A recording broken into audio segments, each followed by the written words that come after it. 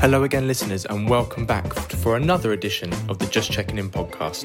This podcast, as always, is brought to you by Vent, a place where everyone, but especially men and boys, can open up about their mental health issues, break down stigmas, and start conversations. I'm your host, Freddie Cocker. As you may know by now, each pod, I check in with a special guest. We have a natter about all things mental health, as well as anything and everything else they are passionate about. If it helps that person with their mental health, we'll discuss it. I've done almost 30 episodes of the Just Checking In pod up to now, and finally, I'll be able to be joined by a fellow Huddersfield Town fan onto the pod. Now, I should say he's not just an avid Town fan like me, which we'll all be glad to hear, won't be the main focus of this pod, but he's someone who's a bit of a minor celebrity in his area and the wider country, although he'll hate me calling him that. So I'm delighted to be welcoming Matthew Burton onto the Just Checking In pod. Matthew came into a bit of fame through a little show called Educating Yorkshire, which was broadcast on Channel 4 in September 2013. The show focused on the day-to-day life of Thornhill Community Academy School in Dewsbury, West Yorkshire, where he was an English teacher.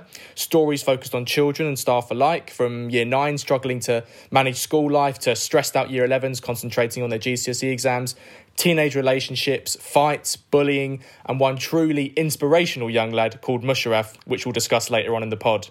Matt is still at Thornhill to this day. He's had a small promotion since the show ended, as he is now head teacher of the school, where he's been in the role since September 2018. Matt, welcome to the Just Checking In pod, mate. Thank you so much for giving up your time to come on. Firstly, how are you, pal, and how are you coping with the lockdown? Thanks, Fred. I'm all right, yeah. I'm not too bad at all. I just find it very surreal. Every day becomes more surreal, but I think I seem to sort of feel a bit more serene and calm being at home. But then every day, because I'm very lucky that we've got a garden and the weather's all right and all that sort of stuff. But then actually, you get to 2 o'clock every day and you get the sort of the numbers of people who've died in, which is horrendous. And it's just heartbreaking. It's difficult. So there's those two sort of sides to it that we're doing what we need to do. Of course we are, and that's really important that we do that. And when you're in your own little bubble, I suppose it's easy to be pretty calm about things if everybody's okay, that you sort of, within your little sphere of influence, I suppose. But actually the wider impact on society is absolutely horrendous, isn't it? It's, the right thing. We need to stay at home, save lives and do what we've been told. Completely agree. And I think that's, especially around the teaching aspect of your job, Matt, is something we'll discuss later on in the pod, but we've got a lot to get through, so shall we just get started? Yeah, let's do it. The elephant in the room that I have to get out of the way first, Matt, and it's one which we won't go in for too long, hopefully, as I'm sure you've done hundreds of interviews about it, which is Educating Yorkshire, the show. Now, just briefly, just tell me a bit about the show from your experience, how it came about, why was Thornhill maybe approached to participate, and what was it like for you? I mean, it was life-changing. It was brilliant, absolutely brilliant. It came at a time in my life when my wife and I, we'd just gone through a miscarriage, and the first day of filming actually was the day after it had happened, I think. And sort of the whole thing really, because it ended in ultimately with like a Christmas special in December, which was sort of 5, 6, 7 days, something like that, after my daughter had been born, Olivia, who was now 6. So it was a real moment. The whole thing was a real moment for me, and whilst it was a year, it was just a sort of surreal. I mean, say surreal, then you've got weeks and months like these that we're going through at the moment. But it was life changing. The way that it came about was, obviously I wasn't a head teacher at the time, but I think what happened was 24 Productions, the company who made the programme, sort of blanket approached a fair few schools, and our head teacher at the time, Johnny, who was brilliant, got back in touch with them and said, yeah, we'd be interested in a exploratory conversation. And then they came in, and obviously they liked what they saw, and I wasn't party to these conversations at all. And then it just went from there, really, and they sort of met people over months and months and months. And they gained people's trust, did the production team. And I've got, friends for life to this day. They're, really, really wonderful people, and did an amazing job and really grafted and put the work in and put the hours in and really cared about the community and the portrayal of the school. So the way it came about was in terms of my own involvement in it, really, the way that happened was that they just ran. Well, obviously they got to know me in the period before that the filming had started. But when it came to actually filming, I was just asked on the first morning if I'd put a microphone on some of the, one of the lapel mics and just wear it with a battery pack in my pocket. And that was it. And then that happened every day. And then obviously, things like the Musharraf moment came about and happened, and the rest is history, as they say. So it was just, I see it very much as a, I've learned so much off the back of it. And, you learn a lot about people, you learn a lot about, obviously, the media and the experience of that side of things. But it's been overwhelmingly positive. And I think what people can see is that it was a group of people who were trying their very best to work with a wonderful group of students. And that's exactly what we are still at Thornhill. Things are different, of course they are. Schools move on and change, and priorities change, and the way that things are done change. But ultimately, it's the same thing. And our rules now are work hard and be nice. And that's sort of drawing together, summarising what we were then and what we always will be, because that's what schools try and do. That's really great to hear that progression and that arc that you went on, Matt. And I'm really sorry to hear about you and your wife's miscarriage. It's really eye-opening to hear that you went through something so raw, so close to basically the pre-production of the show. Obviously, this was a show that went out on the primetime evening slot on Channel 4. Were you, the wider staff, and maybe the students who were involved in those stories prepared at all for the level of fame that would be placed upon you, however short-term for them it may have been? And how did you deal with the impact of that on your mental health as well? Yes, we were prepared for it. Like I said, 2-4 and Channel 4 left no stone unturned in preparing us for what was to come.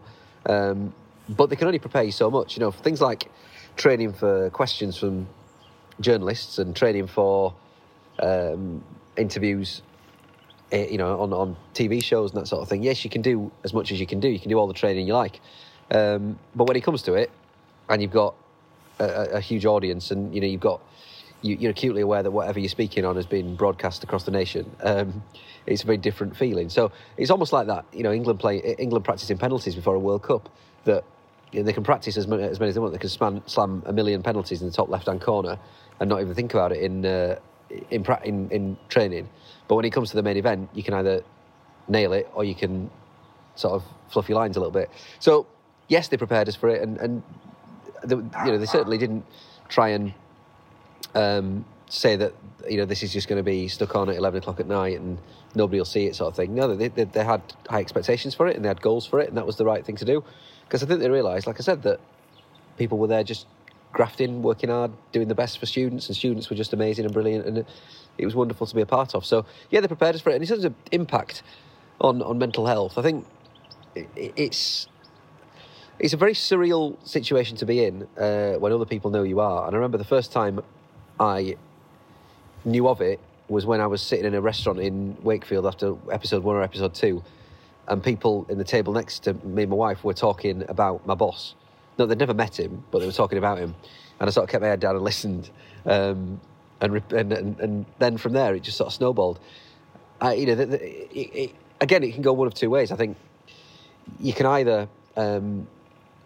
it will be very, very easy to fall down the trap of thinking, well, I've completed that now, mate. I'm obviously amazing at what I do. Or you can think, actually, right, people respect what we're doing because we're clearly trying and doing the best we possibly can. And nobody in the school ever subscribed to the first one. Nobody was ever sort of thinking, right, well, that's it now. Job done. Tick that box. Move on. I've completed teaching. No, that's not the case at all. And students as well, they were really, really, really well prepared for what was to come. I remember one particular episode when somebody was saying something unkind about a student online. Within half an hour of the episode starting, one of the production team was on a train up from London to be there on that evening to support them and help them. And they were just wonderful people who let us know that they were there any time of the day or night. Because it is a weird feeling to not be able to walk around, the town that you're from without people looking at you and going, oh my God, it's that teacher. Because, whilst I'm always a teacher, usually for most teachers, people don't know that you're a teacher unless you tell them. Do you know what I mean? And it was so it was weird, and it continues to be weird. You're never off duty anyway as a teacher. You're always looking if somebody's shirt's untucked or somebody's tie's not done up or something like that. But we were prepared, we were ready, and then it was just down to what we were prepared, we were ready. It was just then down to what how that articulated itself and how things went. And for Channel 4 and 2-4 and everybody else, it went really, really, really well. That wasn't to say it wasn't difficult at times, because, yeah, of course it was. And there were bits within episodes that were difficult to watch. But then that's the reality of schools, that unfortunately sometimes we will get things wrong. 99.9% of the time you get it right. There's the odd occasion where people get things wrong. And these things do happen. Do you think, looking back, Matt, that the fact that it was around 2012, 2013, and maybe the social media explosion hadn't come so soon, that the kids were perhaps better able to deal with it because they didn't maybe have the advent of Instagram and Snapchat and maybe TikTok and all these other things, which are now kind of having a massive influence on kids from a really, really young age, not just sort of secondary school? I mean, the main medium it went crackers on was Twitter, and I remember for one of the episodes, the Musharraf episode, I remember in particular one of the breaks in the episode. We were watching it at the school hall, and I remember putting my phone in my pocket, just switching it off and thinking, right, okay, just watch it and then go back to that later. And by the time I picked my phone up, it was red hot and it had run out of battery, and I switched it back on, and it was like thousands of notifications. So I mean, there are fewer. Sorry, back then there were fewer channels. Obviously, there were fewer platforms, but there was still Facebook and there was still Twitter. And it wasn't like we were living in some sort of society where people didn't have that connectivity. They did. It was just different ways of doing it. I think Instagram was just getting off the ground. Twitter was big. We have to talk about your story on the show now, and in particular your relationship with one of the students called Musharraf. Now, for any of the listeners who have been living under a rock, maybe, and don't know his story, just tell me a bit about Musharraf and how you came to have an influence in his life, shape it a little bit, and what you did on the show for him, and what he did for himself, maybe. Yeah, I mean, Mush was in my class from year 7, really. I think I taught him every year apart from one, but I still sort of knew him around the place. And in year 7, he arrived with us, and what we do sort of extensive transition work with students, and you get to know about them and the families and the habits and that sort of thing and obviously needs that they've got from the primary schools that they're coming from. And it was very clear with Musharraf that he had a very pronounced stammer, and he struggled with that. Confidence wasn't incredible either. So when he arrived with us, he did struggle. He worked hard, and he was always, pleasant with it and kind with it. But he wasn't immensely confident in having a go and trying to get through it and trying to blast through it. As a school community, what we did for Musharraf was we worked with him, yes, on his stammer, but also on his confidence, which was at rock bottom. He'd had pelters, he'd been bullied, he hadn't been treated particularly nicely by some kids, because some kids can pick on weakness. Of course they do. That's always been the case, and I'm sure it always will be the case, unfortunately. And it's very, very few, thankfully. But what we did with him was worked with him and let him know that actually you're part of a community here where it's all right to not get things right first time. It's all right for things to go wrong. And in time, what we did was build up his confidence, and that sort of year 7, 8, 9, 10 and 11 wasn't a case of click your fingers and go in a room and put some headphones on and speak. He wouldn't have attempted that had he not felt welcomed and confident in almost failure in a sense, because that sort of moment, those sorts of things and techniques he'd tried before, not the headphones thing in particular, but he tried a few things before that hadn't worked. But actually, it says a lot about him that he was up for it and he wanted to try and go again and just do whatever he could to get where he needed to be and wanted to be. So I will always, always, always praise him for the fact that he just tried and tried and tried and tried and never, ever, ever gave up and gave it everything. And that comes from a community in a school that wants to push him, but equally it comes from the wider community of his friends and his family who got behind him and never saw it as a barrier. They always saw it as something that they could get through and work through together. And when he first articulated that poem that you asked him to read using those headphones, what on earth was that feeling like as a teacher? Did you realise in that moment that it was going to change both your lives forever, or were you overwhelmed with pride, but also professional pride in being a teacher as well? Yeah, I mean, when it happened, I just remember being a bit stunned, really, because I'd never heard him coherently put a sentence together that was that fluent. And he was wonderful. So I called my colleague in, Karen, and we sat there and he did a little bit more. You could see on his face he was delighted. And I remember just feeling Like, that were nice, that were good. And then I didn't think much more of it, really, because I had to go down to a pretty serious meeting downstairs within sort of 5 minutes of that happening. And then I saw one of the production company in reception, sort of, half an hour later, something like that, and he was sort of rubbing his eyes. And it wasn't hay fever season, certainly. And I said to him, did you see that? Because at that point, you don't know whether it's been captured or whether it's not been captured or whether it's been, they were on 2, because I think they could only be on 2 cameras out of 58 or something in the school at any one time. And he said, "Yep, absolutely. We've been sobbing our eyes out." And I thought then, oh, well, that could be, it might look good, that. And then didn't think more of it until sort of 8-9 months later when we saw it before it came out. And then genuinely, my biggest concern was what swear word came out of my mouth when he'd actually done it, because it could have been a very different clip if I'd sort of dropped an expletive, but it wasn't. And I'm sure they'd have done an edit job on that anyway if that had been the case. The show came to its dramatic conclusion with probably one of the most magical and memorable moments on British television, as Musharraf delivered a speech to his entire year group at the end of year 11. Now, you were in that assembly. What was the atmosphere like? What were the staff feeling? How did you feel in that moment? And maybe some insider knowledge about what the cameras perhaps didn't see. Yeah, I mean, the leaving assembly, as everybody knows at school, is always a weird thing. I mean, we had it that year on the same day as the prom. So when you watch it back, you'll be able to see that there's a lot of girls who are sort of turning up with the first base coat of fake tan on. There's tiaras everywhere. There's sort of platinum blonde hair dye that's been done. And the amount of excuses we had that morning about why people couldn't come in for sort of dentist appointment and routine doctor's appointment, that sort of thing. And then amazingly they turn up with a fake tan on or the nails done or whatever. It was incredible. But they were handing out tissues on the way in. It was one of the deputy heads at the time was handing out tissues on the way in, and she'd always done it. But I didn't think, well, I thought, well, I was 5-6 years in at that point. I thought, well, we'll see him off. It's always sad, but I'll manage to stop myself from crying. And then nobody knew that was going to happen apart from him and Lynn Marsden, the head of year 7 at the time, who was sort of hosting the assembly because she'd been there head of year in year 7.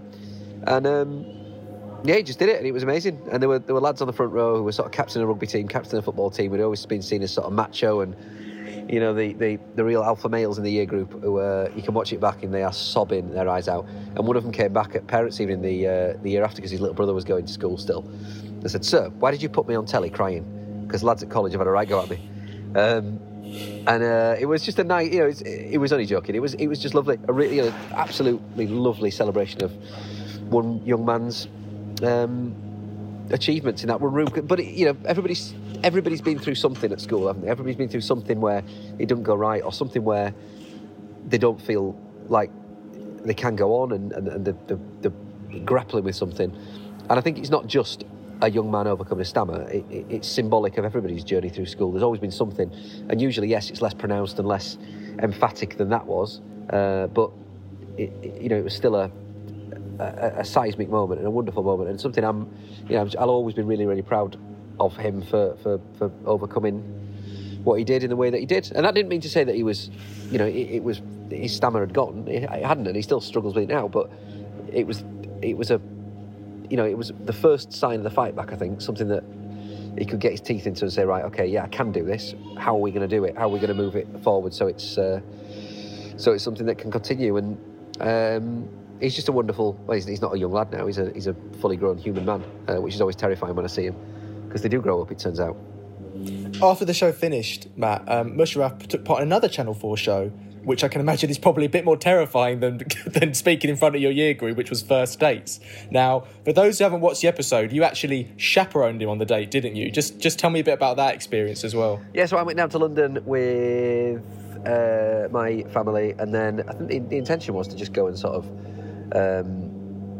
give him a bit of pep talk before, and it went well. And I was only there I wasn't there long at all, but obviously it's meant to look a certain way. And sort of helped him out where I could. I mean, you know what you teach, you're going on a date, do you, with you? So it's a bit surreal for me. But I got a nice steak, and that was that really.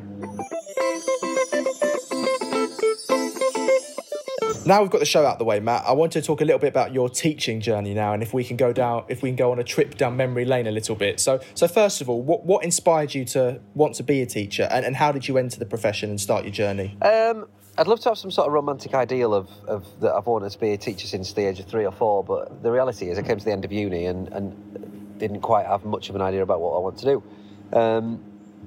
And then friends were sort of going for teacher training, and I thought, actually, when you add the components of it together, I thought, actually, that sounds pretty good. That sounds like something I might enjoy. So I looked into it, did a bit of work experience, applied that year, didn't get on the course that year, and then went back the year after. And it was the first time really in my life I've had to go back to something and think, do I really want to do it and risk failure again? And I thought, actually, at that point, yeah, I do really want to do it. So went back, gave it a go, got on the course at Leeds Uni that year, PGCE. And then from there, got the job at Thornhill. I was lucky enough to get the job at Thornhill, following my placement schools, and then the rest, that's sort of 2006, so 14 years on now, and I'm still there. And who was the Matt we met at this point, just before he went to Thornhill and when he was starting out? Is it someone vastly different to the one we meet now, or what can you sort of tell me about that journey? I do think about that sometimes. I think about what was I like then and what am I like now. I don't think I'm hugely different. I think I'm a bit more reflective about things, and I think you need to be when you work in a place like a school. You've got to think about the consequences of your actions a little bit more, rather than being a teenager and being a bit daft sometimes. And obviously, it's a responsible role. I think obviously I'm a dad, and that's my most important job I'll ever do. And that has changed and shaped me. But equally, I think the things that made me me, I've always cared about what people think. I've always cared about how people feel. And I've always enjoyed sort of being around people and, in conversation, that sort of thing. And that doesn't change. And really, the person I am now is just a grown-up version of that guy. I think, you take some whacks along the way, don't you? You take things that... I once spoke to somebody who said, actually, you don't know where your sort of hang-ups come from, because it can be like you can be shot by a gun that's been shot in a farmer's field 300 metres away. It's not that they're aiming at you, it's just that things happen to you in your life. And you don't know why the impact on you is what it is so far down the road.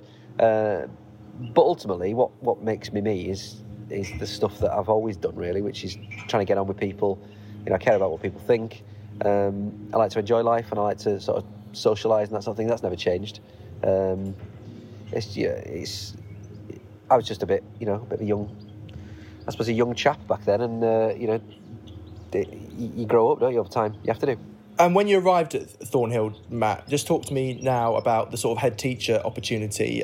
Did you ever have ambitions of being a head teacher? Was it something that presented itself and you thought, I've just got to give this a go, and even if I don't get it, how did you feel when you found out you'd gotten it? Was there a bit of imposter syndrome, or just a sense of, crikey, how did I manage that, or genuine excitement? Talk to me about that whole process. So when I arrived at Thornhill, I've had an imposter syndrome at every role that I've ever had in a school. I always think, like, how on earth am I in charge? I remember being a classroom teacher when I started, thinking, well, I don't want to de-educate them. I don't want them to lose knowledge because it's a direct result of my dreadful teaching. And then you get that confidence slowly but surely by the fact that they don't. And, kids are resilient, and they help you through your difficult bits of being a teacher, when you're starting out. And then in terms of sort of my rise to the head role, I never thought, when I started, I never thought I'm going to be a head teacher, definitely. I never even piqued my interest at all.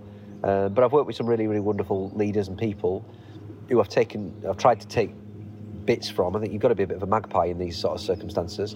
You take the bits that you like, and you've got to craft them into your own vision of things. And I think your values are really important as well.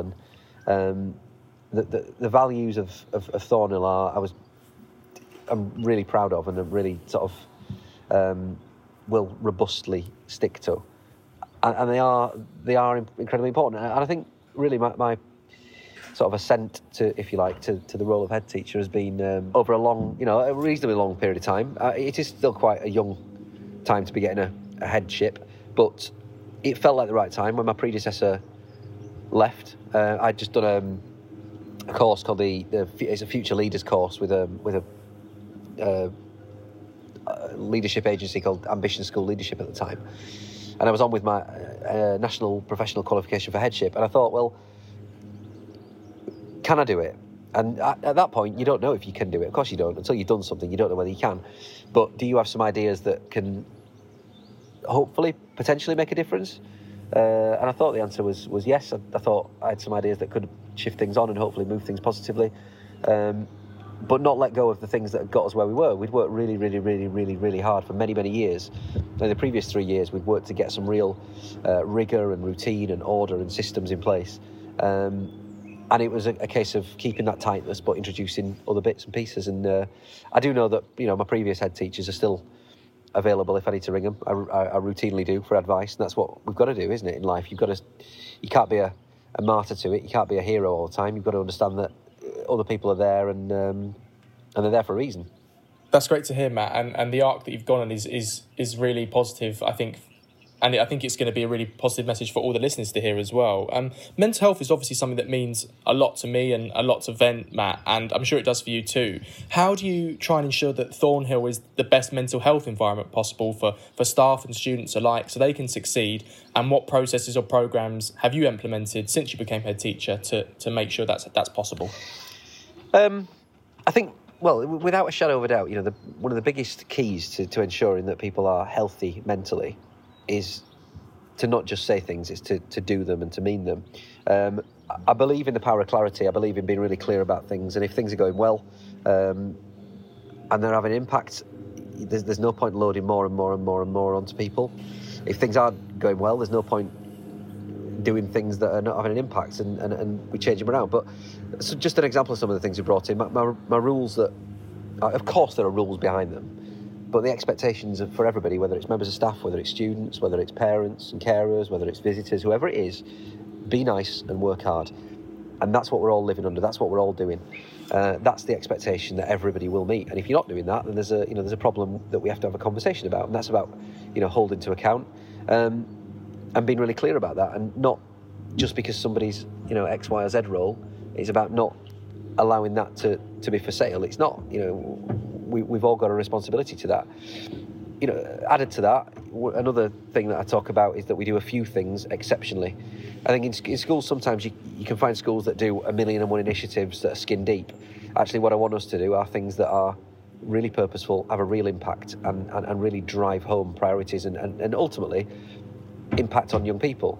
And what that leads to there is what I like to think, that when we do a lot of work around this, is work-life balance. You've got to be a human being, and you need to be that person as a teacher or a member of staff who decided to apply for that job in the first place. Everybody's fire was lit to be a teacher on the first day of their teacher training or the first day of their first job, and they were enthusiastic and they were loving it, and they thought, actually, I absolutely can't wait to do this again. And sometimes people can lose the way a bit with that. It can become a little bit disillusioned because of all the things you hear about with teaching, the paperwork and the stuff that you got to wade through and all that. And it's right that there's a lot, there are a lot of bits and pieces and checks and balances and measures and stuff are in place. Of course they are, they have to be. But what we try and do is do a few things really well and light that fire in staff, give them that professional ownership of what they're doing to make sure that they teach in the way that they teach best. And if that has an impact and that, they're on the bus with us and they want to make an impact with us, then that's brilliant. In terms of other things that we do, we have access to life coaches, and we've got 3 who come in a day a week and work with students and are available for staff as well. And we've got just a culture of looking after people, that where things do go wrong, people are not intended to be martyrs. You're not intended to be the person who's the hero and can fight every battle and win everything for everybody. It's all right not to be okay. That's how it is, and I'm not okay sometimes. Things happen to me, whether that is in school, whether it's things I'm worried about government outcomes or progress, or whether I'm worried about one child in particular, what they're going home to, whatever it may be. And everybody else is the same. Everybody's got things on the mind that they'd rather not have on the mind. And it's about having the culture to be able to say, that's all right to feel like that. Talk about it. Let's get that sorted. Let's work it through, and let's get you back to that person again, and get you back out in front of the students and make an impact. In terms of kids, we've got to look after their own brains. I say to staff, you look after your own mind to help nurture theirs. You've got to be that person for every second of every minute of every hour, and really being the role model for them. But looking after students is more than that. It's about having that culture of positive conversations, about that culture of safeguarding, referring students onto the right places when they need it. Because, of course, we're going through a child and adolescent mental health emergency at the moment.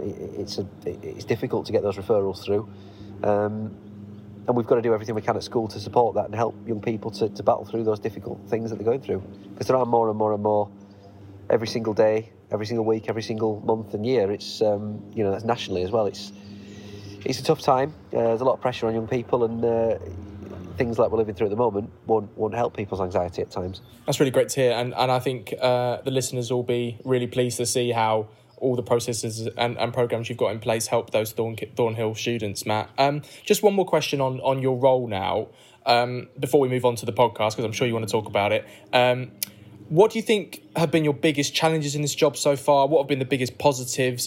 How has this role grown you as a person and as a teaching professional? And have you picked up any new skills in this job, or perhaps improved existing ones as well? I think the main thing I was relying on when I took this job is that you become ultimately responsible for everything in the organisation. And what I was hopeful was that existing knowledge that I had that would sort of fall out of that ear, and new knowledge would filter into the brain from the other ear, and then you'd just have a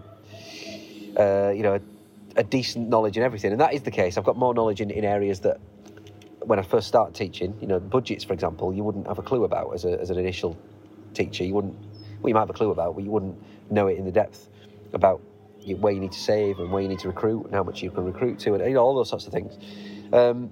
What I've learned about me as a person is that I'm probably, in a sense, stronger than I thought perhaps I was. I can get through things and battle through things. I think a bit of self-belief has developed as well, because we haven't broken it, we haven't ruined it, and I'm chuffed about that. And that's part of that imposter syndrome coming through, really. That I think everybody who goes into roles like head teacher, you sort of think, I suppose you go in one of two ways. You either think, right, yeah, I've got this 100%, I can do this, I've done it before, and that comes from experience, or you go into it thinking, if it's your first one, crikey, how on earth am I going to do this? I think a lot of it is about building a cohesive team, having good people facing the right way, on the right seats, on the bus, going the right direction, to use a metaphor and or analogy. And I think that's what we've got. I can't be 10 out of 10 on everything in terms of knowledge, and I can't be a superhero for every bit of the school. What I've got to do is create a team and create a culture where people are experts in the field, and I can rely on them and I can work with them and to ask them the right questions and develop that. So I think that's developed as well, my ability to ask the right questions and get the answers that I need and want. But also, it's that judge of character and judge of people, that you've got to have the right people doing the right things. Otherwise, you can have an whole area of your school that's not moving in the right direction or the same direction as everywhere else.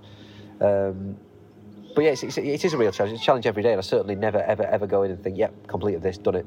Moving on now, and you are officially a published author. You put out your first book, Go Big, The Secondary School Survival Guide, in February of this year. Just tell me why you wanted to write the book, your motivations for doing it, and how it came about. Well, the publisher, Hachette, got in touch with me, and I was speaking to Laura Horsley, who was the, I think, senior editor, over a couple of months. And I think initially the conversation was about, there is going to be a book written about this, we think.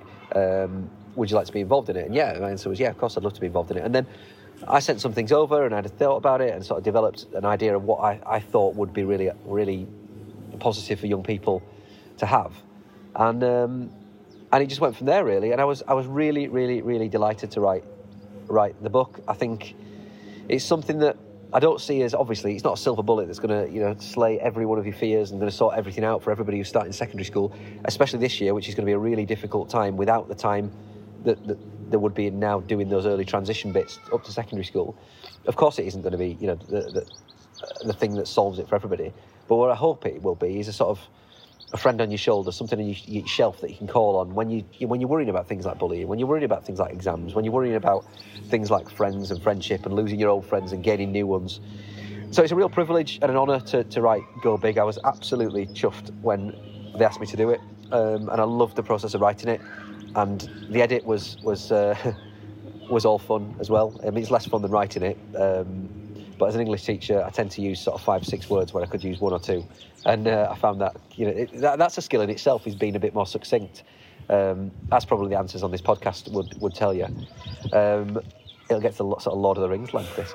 And then it was just a real privilege and pleasure, and something that I really do hope and think will help people when they're going up to secondary school. And hopefully as well, what I want is for parents to read it and teachers to read it as well, and just gives a bit of a reminder of what kids are going through and what students are suffering from and with and struggling with. And actually, when we're asking them to, tuck your shirt in, put your tie on, those are expectations.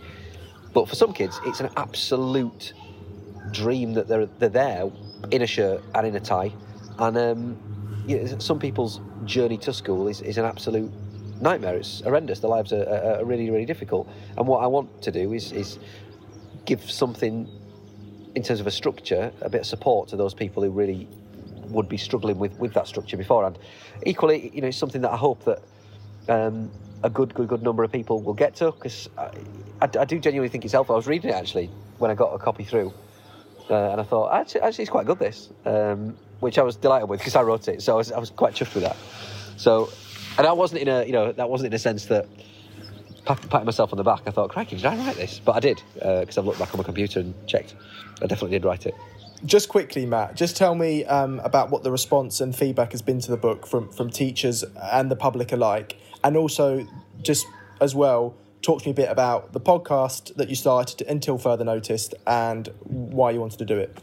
Yeah, so the response to the book has been really positive, and I've been absolutely delighted. Obviously, it came out in February, so it's quite an early book. It was sort of in time for secondary school places going out to people and people finding out what secondary school place they had. But what we'll do again later on is have another, make people know it's there again, and hopefully over sort of July and August people can really get the teeth into it and have a read. But the feedback's been really, really, really positive. I suppose you can only go on, people are talking to my face, they're probably unlikely to say that's a load of absolute rubbish. But even reviews on websites and that sort of thing have been really positive, and I've been chuffed. And then it's something that when I've spoken to kids who've read it, or friends and colleagues whose kids have read it, they've said it's been really helpful and it's been really good. And some existing year 7s and 8s and 9s have had it and has just taken a chapter and thought, actually, that's really helped me with this particular bit of my journey to school. So that's something I'm really chuffed with and really, really happy with, because that's why we did it. That's why the publisher wants to write it. That's why I want to write it, that genuinely we want it to be helpful and supportive and really move mountains for young people who are going through a really difficult time in history now, and some of them will be really struggling with it. And then, in terms of the podcast, when we were closed until further notice by Gavin Williamson and Boris Johnson sort of simultaneously, and apart from for critical workers, kids and those vulnerable students, which is absolutely the right thing to do, it sort of thrust into the limelight these supply teachers in waiting who've never known they're going to have to be supply teachers, and that's parents across the land. And the number of sort of terrified phone calls from parents we took about what we're going to do and how we're going to do it and what we're going to teach and that sort of thing was really alarming and interesting. So myself and my friend and colleague Chris Edwards, who's a head teacher at Brighton Hill Community School in Basingstoke, got our heads together and thought, well, why don't we put something together? We've talked about doing a podcast before. Why don't we, work on putting that together? And people obviously talk about, in this time, when there is a little bit more time and you can't go out and do other things, to spend a bit more time learning a new skill. And I've never, ever, it's something I've always been interested in, putting a podcast together, but I've never done it at all. I've had my voice recorded for them and like this and various others I've done. But I've never put one together myself. So I wanted to challenge myself to do that. And it's been really interesting, the process of doing that. But it's called Until Further Notice, because that's when schools are closed until. We'll do them as regularly as possible. And the idea is that Chris and I speak to parents, speak to teachers, speak to guests who can help, talk about and signpost people towards some really good resources that parents can use and students can use, and also reflect on what has been a really difficult time for sort of the corona kids, the kids who are coming towards the end of year 11 and end of year 13, who are left with this great unknown about what exam outcomes they're going to have because they're not doing their exams anymore. So it's a really interesting time for education, and the nation's now full of these teachers who, until a few weeks ago, were not teachers. They were parents doing a full-time job in an office or up and down the country, and now they are doing a full-time job and also teaching their children. And that's a really interesting dynamic, and it's something that some people absolutely fly with. Of course, they're amazing, and they're all doing an amazing job. but some people are really struggling with it. And we're there for everybody. We want to be that go-to place for teachers who are sort of missing the staff room bants. I hate that word, but you know what I mean. And for parents as well who might want signposting towards some resources and actually might want that pat on the back to say, yep, you're doing a good job, keep it going, use this, use that, here's a bit of a tip. Like, for example, the most recent one we've done, we've spoken to the CEO of Memrise, which is a memory app about, it helps people learn languages, called Ed Cook, and he's really, really interesting about the power of memory and how we can remember things. And that was really, really interesting, and that will be up very, very soon. But Chris and I were left really interested by that. Ed's a really, really interesting bloke, and it's something that I think genuinely will help people to get a to get a handle on one or two things that can start to build those tools in their armoury to see this for the medium and long term, because we don't know how long it's going to be until we're back. And of course, the name Until Further Notice comes to the fact that we are closed until further notice. There's no secrets there. We don't know any more than anybody else does. We're shut until they tell us otherwise. Let's dive a bit deeper now, Matt, and talk about your own mental health journey. Now, I should say before we start this that if any of the listeners can hear a bit of bird song, that is because Matt is enjoying a lovely time in his garden recording this pod and obeying the social distancing guidelines. You say that. You say I'm enjoying some time in my garden. Ultimately, lockdown with two kids is wonderful and an absolute blessing. I know it's an absolute blessing, and to spend more time with kids is amazing. But the number of things that I'm doing, sort of the amount of crafting. I've never done so much crafting in my entire life. Fixing jet washers. I mean, that's not for the kids, just to clarify. Like gardening, my hands are absolutely torn to ribbons from gardening yesterday. And I wrestled with an enormous tree/bush and got into a mild disagreement with my wife because I've filled the garden bin and it's not been collected until the foreseeable future. So enjoying a bit of time in the garden's lovely, isn't it? But it's never quite as simple as just that, is it? 100%. And I can definitely say that I share a little bit of those things, but without the, I guess, the intricacies of being a dad. So just quickly, Matt, I just wanted to just ask a question about Huddersfield, because me and you both support Town. We're both hardcore fans. And there was a particular moment a few years ago where your role as head teacher at Thornhill and Huddersfield combined a little bit. Why don't you just talk very quickly about that? Yeah, so a few years ago, I got to know Sean Jarvis and a lot of the people at Town through the programme and all that sort of stuff. I've been a season ticket holder since I was about 3, 4, something like that. When they used to be completely free for kids if an adult bought one. And my dad used to take me old Leeds Road ground. My first game, I think, was 90. I think I've done some research on this because I remember it being 3-0 to Reading. I've been utterly uninspired and also bored. I mean, these are all feelings we felt before at Town games, even as like adults. But I think it was a 3-0 loss, and I think it was 1988 or 89. And I remember coming out thinking that were rubbish, but also it got bitten by the bug a little bit. I remember the first goal that we scored that I saw. I can't remember who it was against, but the memory I have of it was dropping a coin. And the old terracing at Leeds Road used to be sort of stepped. And I just remember seeing this coin go down the steps, like just all the way to the bottom. And I'd lost that. My dad wouldn't let me go get it. Rightly so. And then since the programme, the documentary, that came up. I think I had a mug in the series or something like that. And some of the guys from Town got in touch, and I did some work with their charity, the Town Foundation, which is incredible and does some absolutely incredible work. And they do a fully funded breakfast club at Thornhill, which I'm so grateful for. Kids can just turn up, get some breakfast, and start the day positively without having to fill themselves with Skittles and Red Bull, or indeed nothing. It's absolutely fabulous. So when I was sort of getting to know the guys from the foundation, I got speaking to Sean Jarvis, who's he's leaving, isn't he? But he's a fantastic fella, and he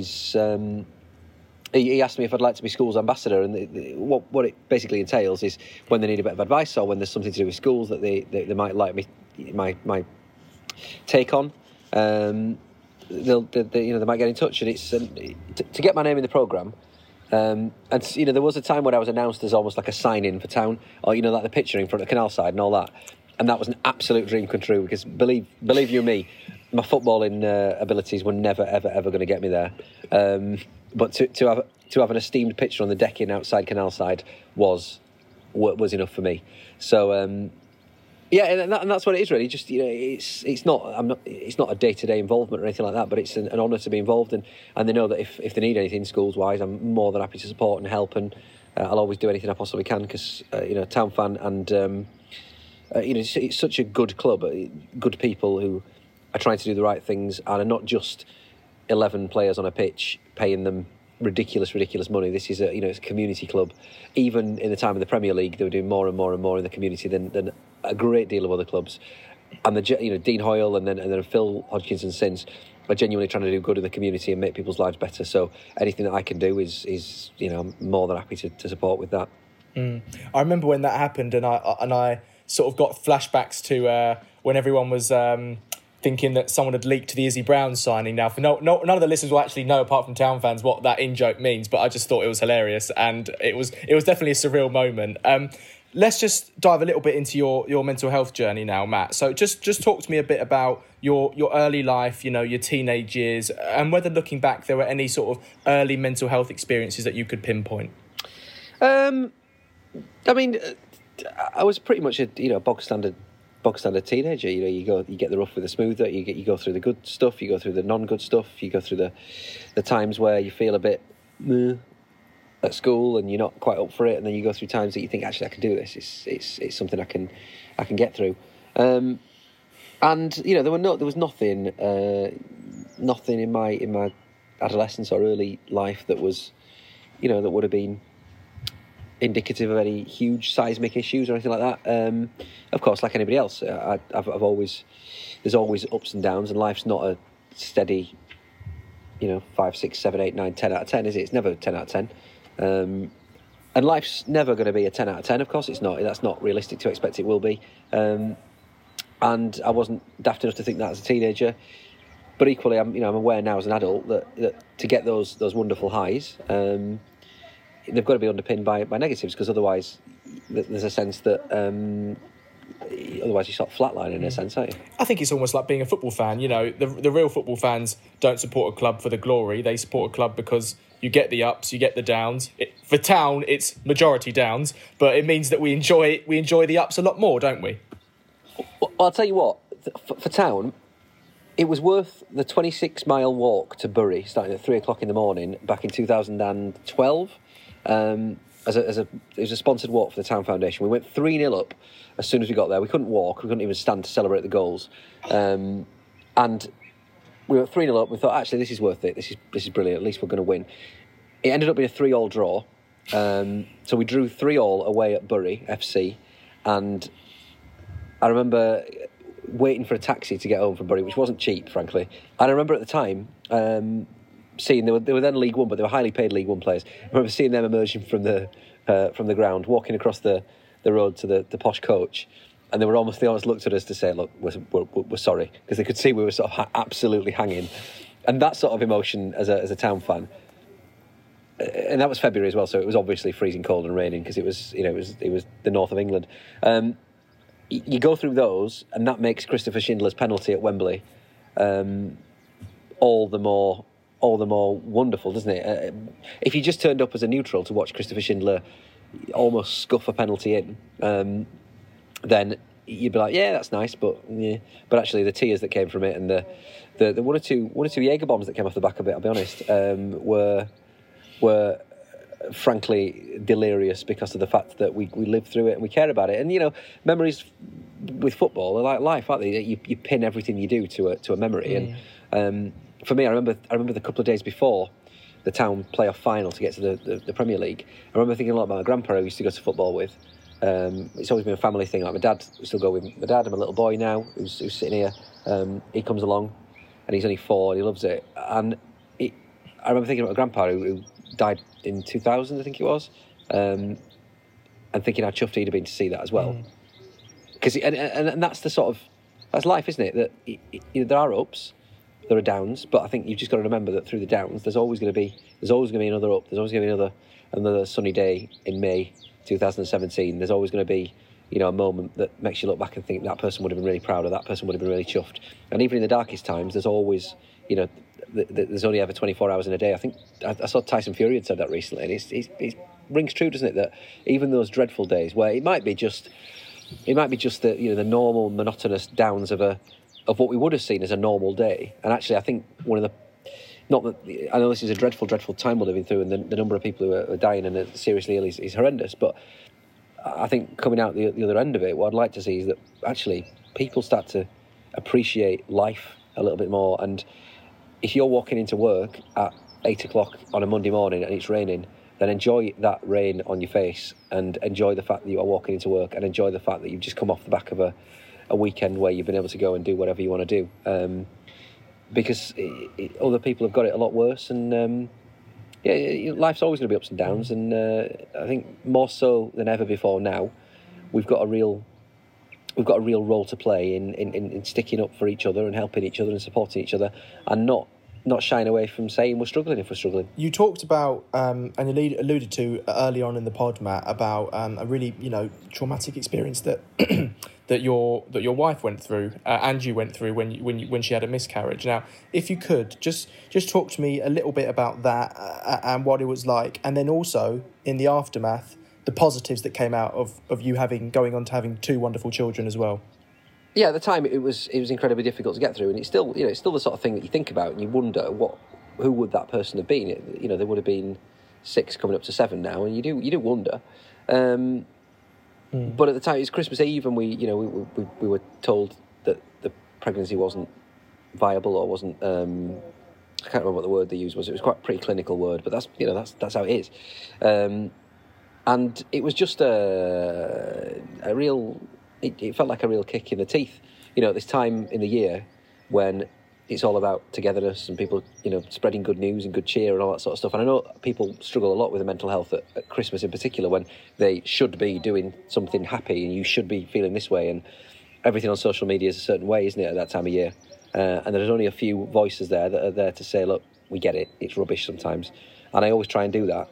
But yeah, so Christmas Eve we found out that wasn't going to be viable, and then it just sort of drags on a while after that, and it's just a weird time. And I suppose you're going through what really is grief, I suppose, because it's something that the minute that we heard that Laura was pregnant with that little person who never came to be, if it's a boy, I've already got him as number 9 for town in 25 years' time. And then when that goes, you think, that's sad that that's not the case. I'm a firm believer that the universe has a way of working things out, and I sit here now in what is positively a tropical Yorkshire day. It's about 12 degrees. Looking at Olivia, who's 6, and looking at Theo, who's 4. And I know how incredibly lucky I am, and we are, and Laura's unbelievable. She's a fantastically strong person, and we're just overwhelmingly blessed to have these two fine people. But it's these things are rubbish. They happen so many times every single day to people. And I think one of the things about miscarriages is they're not spoken about all that much, and especially by fellas, because it doesn't happen to you, but it happens. Obviously, you're a massive part of that, because you've still got your own dreams and aspirations for what that baby will be and who will be and stuff. And you work through these things together, because Laura's my wife. That's not something that we're going to let get to us and stop that being the case. I love her, and we got through it together, and that's what you do. Amazing. And I think it's your openness and honesty, I'm sure, will help a lot of men and women who will be listening to this pod, Matt. Just quickly about the sort of type of father that you are to your kids. Are you someone who's going to sort of teach your kids, as well as your son, that it's okay to show emotion, it's okay to show vulnerability from an early age, and sort of teach them about mental health in the way that, well, my generation definitely wasn't taught, and probably yours wasn't either? Yeah, definitely. In terms of, we talk about how we feel, and we are an open family. We'll talk about stuff, and if they ask a question, whether it's about mental health or whether it's about where babies come from or something equally as squirming as that, we try and do what we can, which is age appropriate, to let the kids know what's going on. And I think now there's so many more resources and so much more support for mental health that it is on kids' agenda from much earlier. And being aware of your feelings is a massive part of that. You know, the books that are around, I think there's one called The Worrysaurus. There's one where The Colour Monster, I think it is, where people have got particular colours for particular emotions. And actually just being aware of it at a young age is really important. But yeah, where the kids are feeling sad or if they're feeling happy, then we like to celebrate that and where they're happy, and we're there for them because they're our kids if they're not, and what we do together, and that's really important. Just as a final question, Matt, as I think it's really important that we have a positive message as well that comes out of this topic. If there were any dads or mums who have gone through a miscarriage or are maybe sort of coming to terms with one right now, what advice or message would you give them about how to get through it maybe, or just how to deal with it?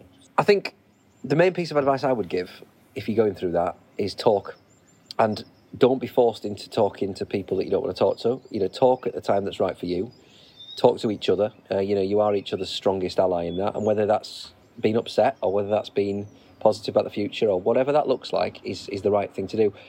The last thing you want to do is bottle it up and keep it as if it's a shameful little secret, something that you can never talk about. We've never done that, and that's a conscious choice. Laura and I both said, obviously when the programme came out, when Educating Yorkshire came out many years ago, well, not many years ago, 6 years ago, whatever, I said if this comes up, one of the things I wanted to do off the back of it, if anything happened off the back of it, we didn't, of course, know, but I said if anything does come off it, and goodness me, it has, then if that raises awareness of this sort of thing, miscarriages that we were going through at the time it was filmed, then brilliant. And don't think it's not happening to other people at the same time as it's happening to you. It is ridiculously common. It's something that happens to a lot of people, and that in itself doesn't make anybody feel any better. And quite often, nothing will make you feel better about that until something can fill that void. A little person can fill that void. And the sad thing about it is that for some people that doesn't happen. For the vast majority of people, it does. But the one thing that did help us is we communicated and we spoke to each other, and we got through it and didn't put any time pressure on getting through it. We got through it together, and as quick or slow as we wanted to. And there were bits that were easy, there were bits that were difficult, there were bits that were challenging. But I knew, I had an absolute champion human being in my corner, and Laura's just wonderful. You'd have to ask her whether she thought that about me, but I'd like to think so. We're still together, so. But it's just if you are going through it, it's rubbish. I know it's rubbish. It's horrible. It's a horrible feeling. You feel as if you don't know what that feeling is, but it is. It's one of the stages of grief. And I think, in a sense, just extrapolating it a little bit from that, I read an article I can't remember what the website was, but it was a link I saw on Twitter from somewhere. And it talks about the lockdown. It talks about what we're going through as a world at the moment, and that feeling of uneasiness and that feeling of weirdness and not being sure about things that we're going through is a sense of grief at the minute, because we don't know what's going on and we're not quite sure, and we look for positives, but there aren't that many out there. And but yeah, it's a difficult time, isn't it? And there will be people going through that as well as going through the rest of what we're going through. And to you guys, if you're those people, I'm sorry you're going through it, and if I can ever help, then feel free to get in touch. But just stick together and do what you can to support each other, and it will be okay. It's just it's time and communication and care and love and talking to the right people. And one of the things that I have done is a bit of work for the Miscarriage Association. I'm their ambassador, and when I went on the Chase a few years ago, I won them a bit of brass, and they do some fantastic work with people who are going through it. Again, you can't do anything about it. You can't fix it. Of course you can't. But what you can do is be an ear, be a listener, and be somebody who can care for other people, which is what I'm seeing more and more and more from people at the moment. A bit of care, and I think that's really important. Our final topic of conversation, Matt, and it's one that I have with all of my special guests, which is a general natter about our mental health. So firstly, how would you say your mental health is at the moment, mate? I'm fair to middling. Yeah, I'm okay. I'm happy. I'm very, very lucky. I know I'm very, very lucky.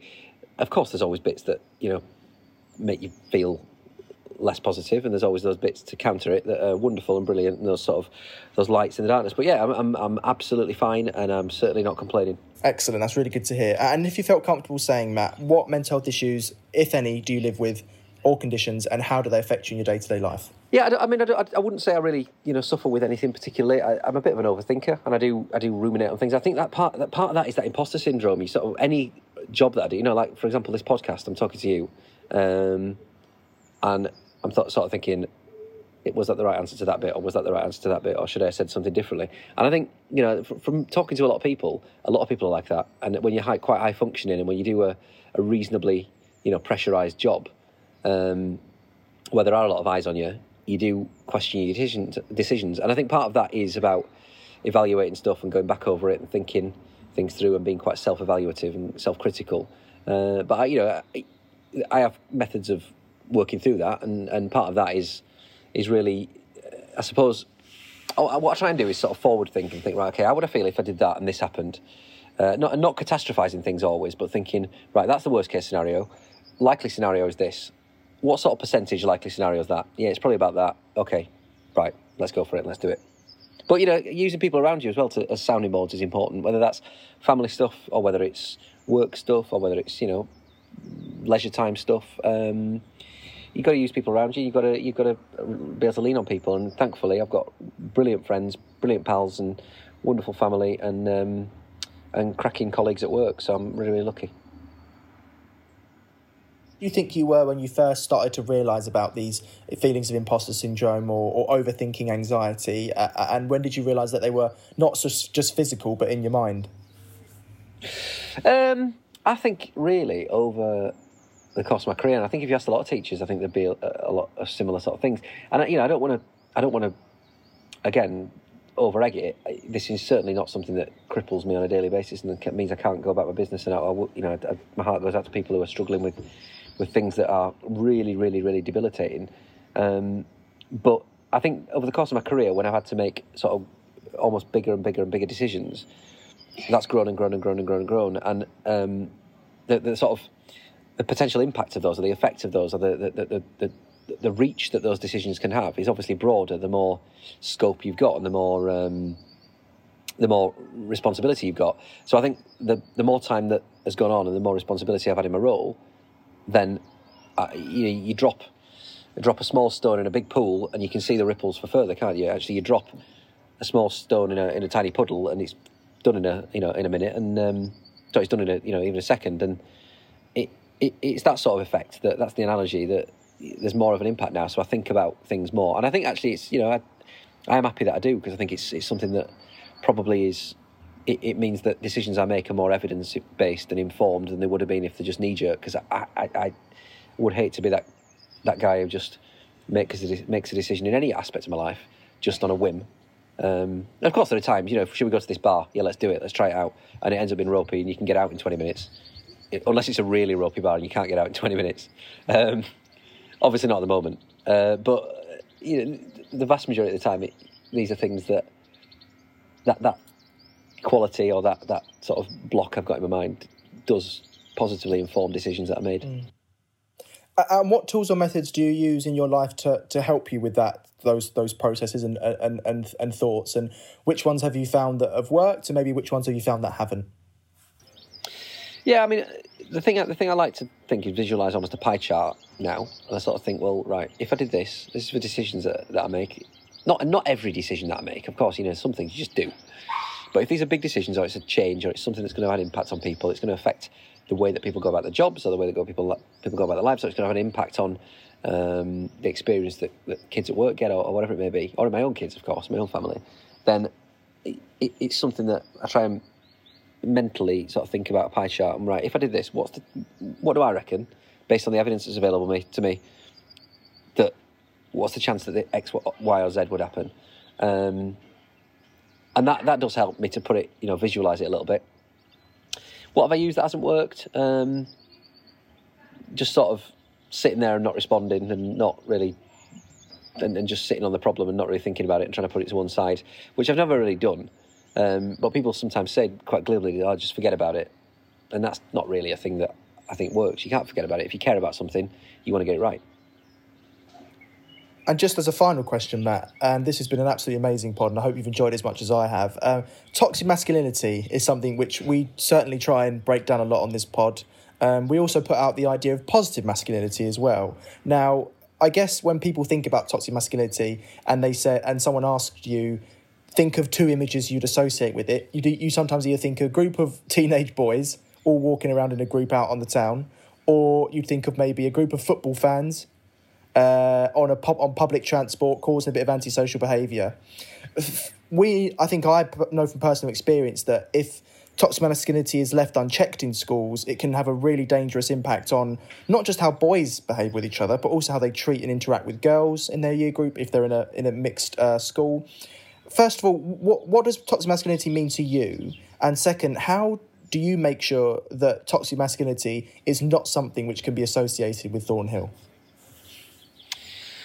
What I see, to answer your question a little bit more broadly to start with, I think the stereotypical view of particular groups is that they will do this and they'll operate in this way, and this is the case. Now, you mentioned teenage boys, for example.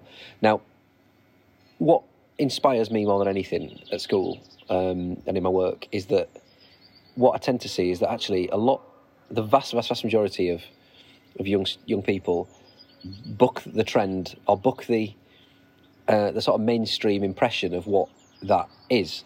Now, people, I find in life, they will speak as they're spoken to.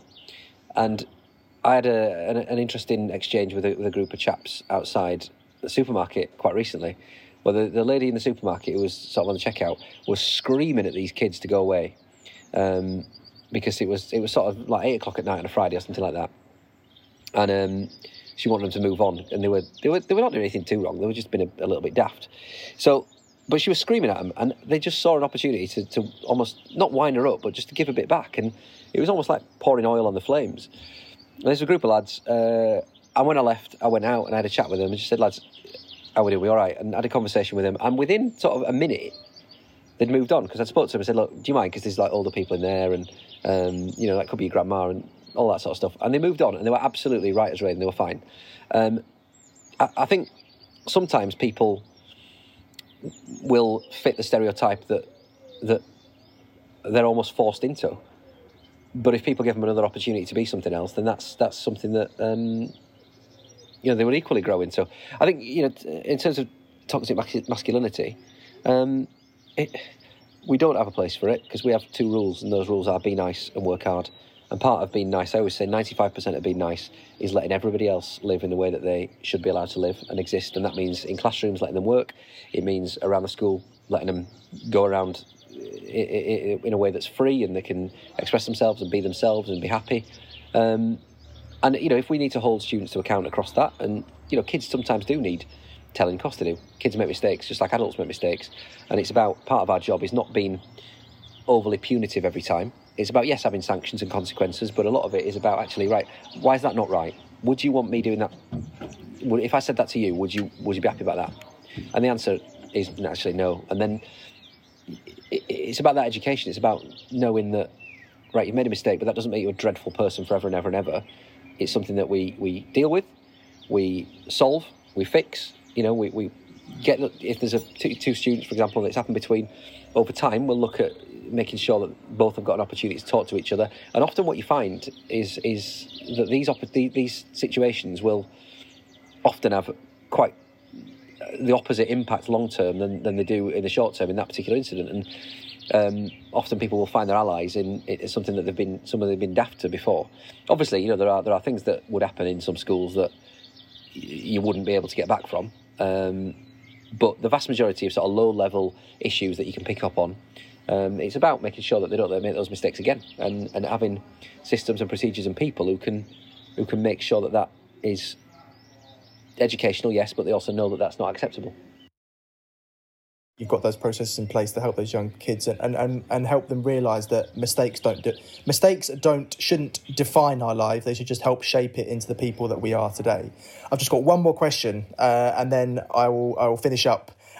So, what more do you think needs to be done so we can help everyone, but especially men, teenage boys and also male teachers get to a stage where they can talk about their mental health straight away and not feel like it's so stigmatised?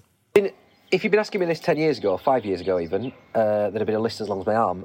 I think now it's about maintaining momentum. It's about making sure that there are still fantastic platforms, there are still really good people who are happy to talk about these things and are happy to come out and say, yep, this happened to me, this is how I'm feeling, this is what I'm going through. And keeping that momentum going. There's some amazing initiatives, things like Andy's Man Club, which is just absolutely fantastic and genuinely saves lives. And it's about keeping those things going up and down the country and making sure that people have got places they can go and talk to, or people they can go and talk to and places they can go and talk, and getting those positive messages out that it's all right not to be okay. Whether you're a man, whether you're a woman, whether you're an adult, whether you're a child, it doesn't make a blind bit of difference. Everybody's going to struggle at some times. Everybody's going to have the ups, everybody's going to have the downs, and it's about making sure that people are given the opportunity to talk those through and to support them and help them, and seeing it very much as so I'll start that bit again. WhatsApp's just buzzed. I'm very much seeing mental health as health. It's not just something that isn't affecting you. Of course it affects you. Absolutely, it does affect you. It affects how you behave, how you interact, how you feel. And it can have an impact, of course, on your physical health as well, can't you? So I think it's about maintaining momentum that's definitely there, carrying on breaking down those stigmas around men shouldn't cry and all that nonsense, and just being really positive about the fact that it is something that's celebrated so loudly these days. Well, I think that's all we've got time for on this episode of the Just Checking In podcast. Matt, thank you so much for being my special guest, for your openness, for your honesty, and for sharing your insights with the listeners. As always, thank you to all the venters who've tuned in. Remember, if you've liked what you've heard, please give this a share on all the usual social media channels. Tell your friends or work colleagues about it, or if you're feeling very generous, write us a review on iTunes. We hope to check in with you again very soon, and remember, it's always okay to vent.